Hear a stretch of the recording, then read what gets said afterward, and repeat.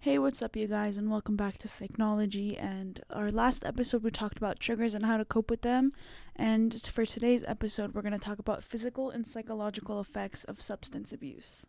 So, the first substance we're going to talk about is alcohol. And alcohol abuse is a pattern of problems drinking that results in health consequences, social problems, or both. However, alcohol dependence or alcoholism refers to a disease that is characterized by abnormal alcohol seeking behavior that leads to impaired control over drinking. And some of the short-term effects of alcohol use includes distorted vision, hearing, and coordination, impaired judgment, altered perceptions and emotions, and bad breath and hangovers.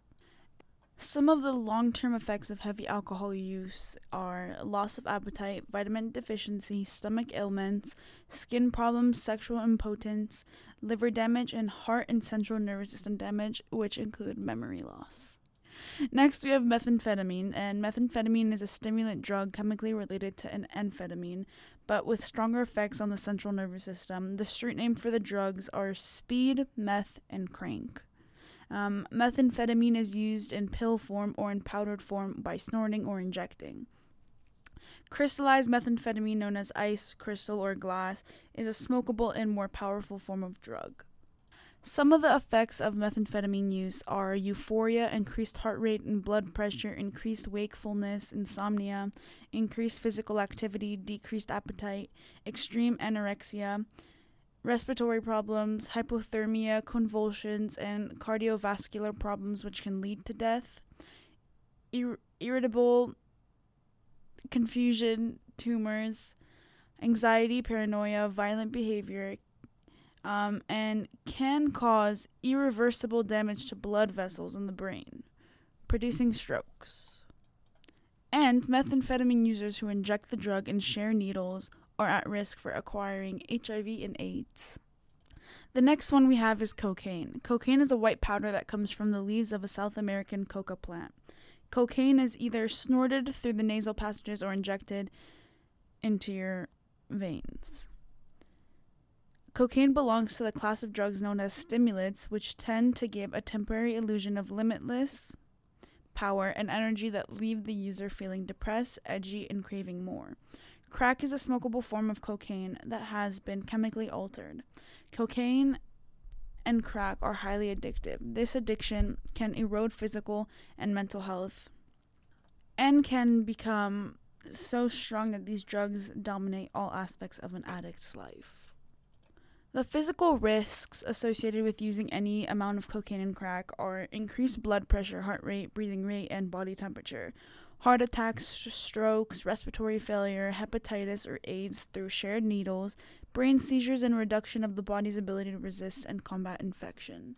And this one has psychological risks as well, and those are violent, erratic, and paranoid behavior, hallucinations, and coke bug, a sensation of imaginary insects crawling over the skin. Confusion, anxiety, and depression, loss of interest in food or sex, and cocaine psychosis, losing touch with reality, loss of interest in friends, family, sports, hobbies, and other activities.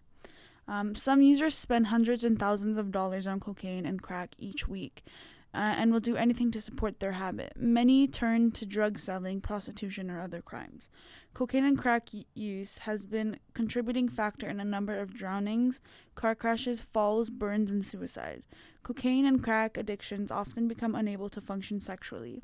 Even first-time users may experience seizures or heart attacks, which can be fatal.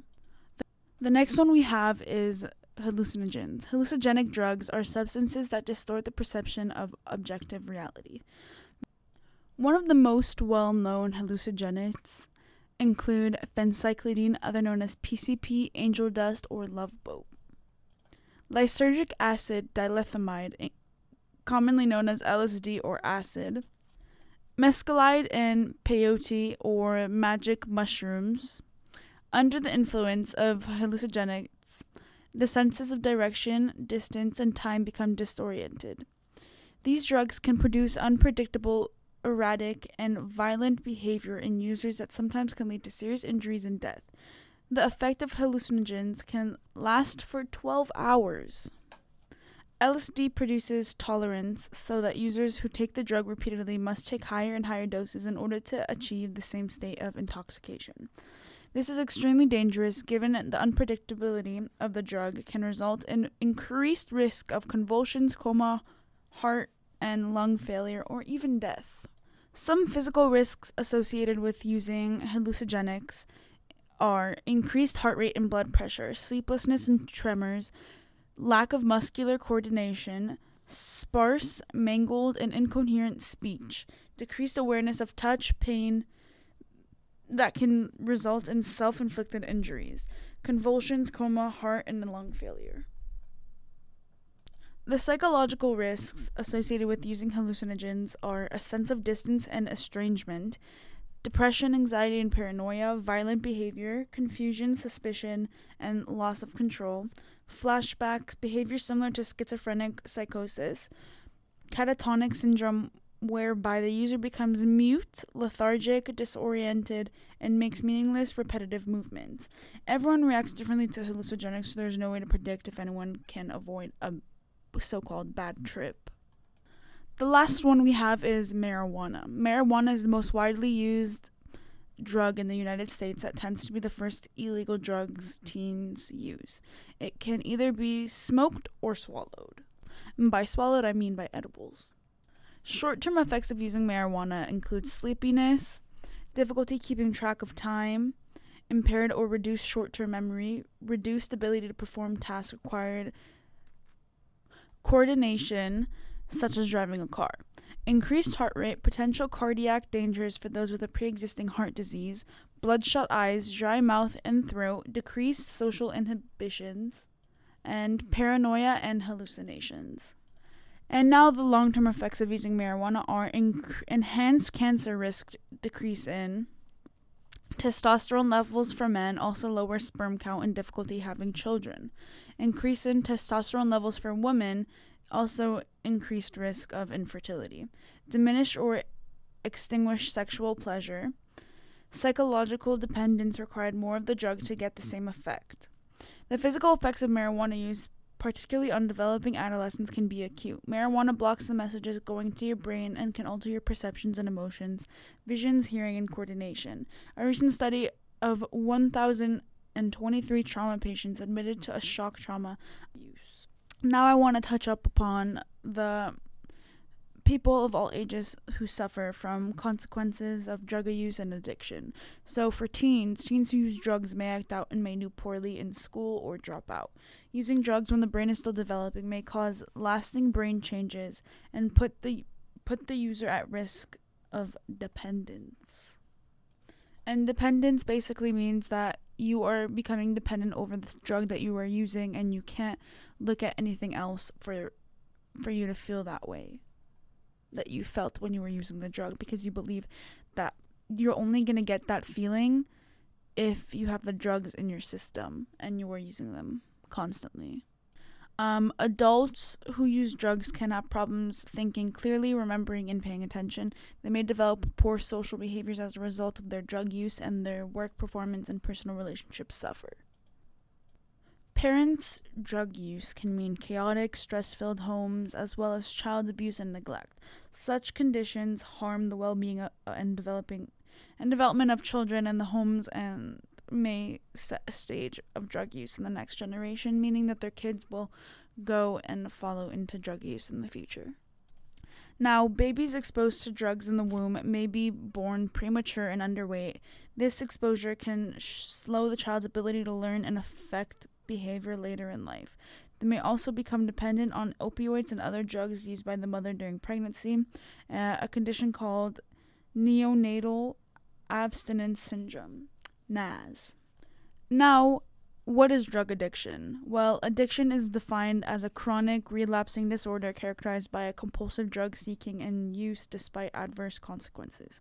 It is considered a brain disorder that it involves functional changes to brain circuits involved in reward, stress, and self-control. Those changes may last a long time after a person has stopped taking drugs. Addiction is like a lot of other diseases, such as a heart disease. Both disrupt the normal healthy functioning of an organ in the body. Both have a serious harmful effects, and both are in many cases preventable and treatable. If left untreatable, they can last a lifetime and may lead to death.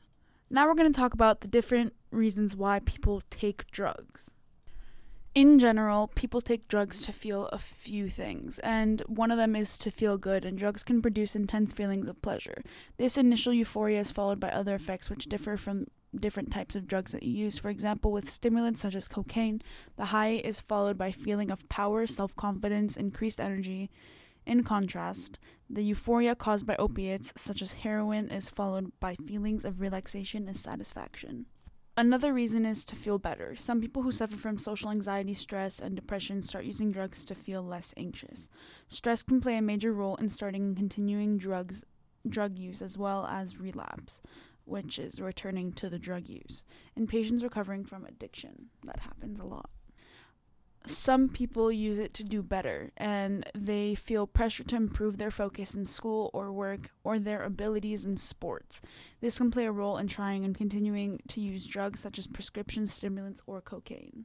The next one is curiosity and social pressure. In this aspect, teens are particularly at risk because peer pressure can be very strong on them. Adolescence is a developmental period during the presence of risk factors, such as peers who use drugs may lead to substance abuse. One question that's asked a lot is, why do people become addicted to drugs while others don't? As with other diseases or disorders, like the likelihood of developing an addiction differs from a person to person, and no single factor determines whether a person will become addicted to drugs. In general, the more risk factors a person has, the greater the chance that taking drugs will lead to drug use and addiction. Protective factors, on the other hand, reduce a person's risk. Risk and protective factors may either be environmental or biological. Keep in mind, no single factor determines whether a person will become addicted to drugs. Another question that is asked a lot is, what biological factors increase the risk of addiction? Well, biological factors that can affect a person's risk of addiction include their genes, stage of development, either gender or ethnicity. Scientists believe that genes, including the effects environmental factors have on a person's gene expression, called epigenetics, amount for between 40 to 60% of a person's risk of addiction. Also, teens and people with mental disorders are at greater risk of drug use and addiction than others. Another question is, what environmental factors increase the risk of addiction? Well, environmental factors are those related to family, school, and neighborhood. Factors that can increase a person's risk including the following. One of them being home and family. The home environment, especially during childhood, is a very important factor. Parents or older family members who use drugs or misuse alcohol or who break the law can increase children's risk of future drug problems. Another one would be peers and school. Friends and other peers have an increasingly strong influence during the teen years. Teens who use drugs can sway even those without risk factors to try drugs for the first time. Struggling in school or having poor social skills can put a child at risk for using or becoming addicted to drugs. You may ask, what other factors increase the risk of addiction? Well, early use. Although taking drugs at any age can lead to addiction, researchers show that the earlier people begin to use drugs, the more likely they are to develop serious problems. This may be due to harmful effects that drugs can have on the developing brain. It may also result from a mix of early social and biological risk factors, including the lack of stable family or home, exposure to physical or sexual abuse, genes, or mental illness. Still, the fact remains that early use is a strong indicator of problems ahead, including addiction. The next one is how the drug is taken. Smoking a drug or injecting it into the vein increases its addictive potential. Both smoked and injecting drugs either enter the brain within seconds, producing a powerful rush of pleasure. However, this intense high can fade within a few minutes. Scientists believe that this powerful contract drives some people to repeatedly use drugs to recapture the fleeting pleasure state. To get more scientific about the brain and how it controls these drugs, I will go into how the brain works and about the human brain in general. Well, the human brain is the most complex organ in the body. It is 3 pounds of mass of gray and white matter, sits at the center of the human activity. You need it to drive a car, to enjoy a meal, to breathe, to create an artistic masterpiece, and to enjoy everyday activities. The brain regulates your body's basic functions, enables you to interpret and respond to everything you experience. and shapes your behavior. In short, your brain is you and everything you think and feel and who you are. Now, how the brain works, it is likened to an incredibly complex and intricate computer. Instead of electronic circuits on the silicone chips that control our electronic devices, the brain consists of billions of cells called neurons, which are organized into circuits and networks. Each neuron acts as a switch controlling the flow of information. The neurons receive enough signals from other neurons that are connected to. It fires, sending its own signals and other neurons to its circuit. Now, here's the good part. This is how drugs work in the brain. Drugs interfere with the way neurons send, receive, and process signals via neurotransmitters. Some drugs, such as marijuana and heroin, can activate neurons because their chemical structures mimic that of a natural neurotransmitter in the body. This allows the drug to attach onto and activate the neurons. Although these drugs mimic the brain's own chemicals, they don't activate neurons the same way as natural neurotransmitters, and they lead to abnormal messages being sent throughout the network. Other drugs, such as amphetamines or cocaine, can cause the neurons to release abnormal large amounts of natural neurotransmitters to prevent the normal recycling of the brain chemicals by interfering with transporters. This is to amplify or disrupt the normal communication between the neuron. Another question is, how do drugs produce pleasure? Pleasure or euphoria, the high from the drugs, is still poorly understood, but probably involves surging of chemical signaling compounds, including the body's natural opioids, which are the endorphins, and other neurotransmitters and part of the basal ganglia, which is the reward circuit. When some drugs are taken, they can cause surges of those neurotransmitters much greater than the smaller bursts naturally produced in association with healthy rewards like eating, hearing, or playing music, or creative pursuits or social interactions. It was once thought that surges of neurotransmitters dopamine produced by drug directly cause the euphoria, but scientists now think dopamine has more to do with getting us to repeat pleasure activities, which is reinforcement, than to producing pleasure directly. Now, this one's a long one. It is, how does dopamine reinforce drug use? The feeling of pleasure is how healthy brains identify and reinforce beneficial behaviors such as eating, socializing, and sex. Our brain are wired to increase the odds that we will repeat pleasurable activities. The neurotransmitter dopamine is central to this. However, the reward circuits is activated by a healthy, pleasurable experience. A burst of dopamine signals that something important is happening that needs to be remembered. This dopamine signal causes changes in neural connectivity that makes it easier to repeat the activity again and again without thinking about it, leading to the formation of habits. Just as drugs produce intense euphoria, they can also produce much larger surges of dopamine, powerfully reinforcing the connection between consumption of the drug, the resulting pleasure, and all the external cues linked to this experience. Large surges of dopamine teach the brain to seek drugs at the expense of others' healthier goals and activities. This cues in a person's daily routine and environment to help become linked with drug use because of changes of the reward circuit can trigger uncontrollably craving. However, the person is exposed to these cues. Even if the drugs itself is not available, this learned reflex can last a long time.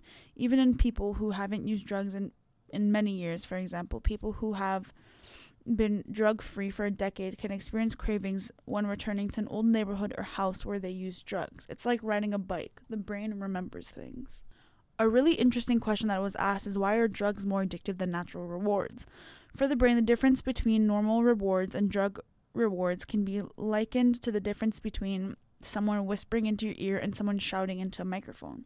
Just as we turn down the volume on the radio that is too loud, the brain of someone who misuses drugs adjusts by producing fewer neurotransmitters in the reward circuit, or by reducing the number of receptors that can receive signals. As a result, the person's ability to experience pleasure from natural rewarding, which is reinforcing, activities is also reduced. This is why a person who misuses drugs eventually feels flat without motivation, lifeless, or depressed, and is unable to enjoy things that they were previously pleasurable. Now, the person needs to keep taking drugs to experience even a more normal level of reward, which only makes the problem worse, like the vicious cycle.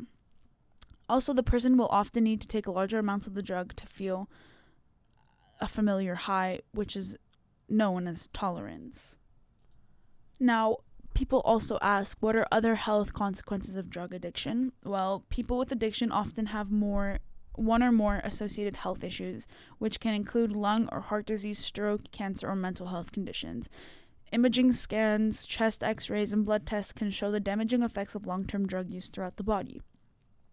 For example, it is now well known that tobacco smoke can cause cancer, methamphetamine can cause severe dental problems known as meth mouth, and that opioids can lead to overdose and death. In addition, some drugs, such as inhalants, may damage or destroy nerve cells, either in the brain or the peripheral nervous system, which is the nervous system outside the brain and spinal cord. Drug use can also increase the risk of contracting infections, HIV and hepatitis C, which is a serious liver disease. This can occur from sharing injection equipment or from unsafe practices such as condomless sex. Infection of the heart and its valves and skin infection can occur after exposure to bacteria by injection drug use. A very, very important question is, does drug use cause other mental disorders, or vice versa? Drug use and other mental illness often coexist. In some cases, mental disorders such as anxiety, depression, or schizophrenia may become before addiction. In other cases, drugs may trigger or worsen those mental health conditions, particularly in a person with specific vulnerabilities.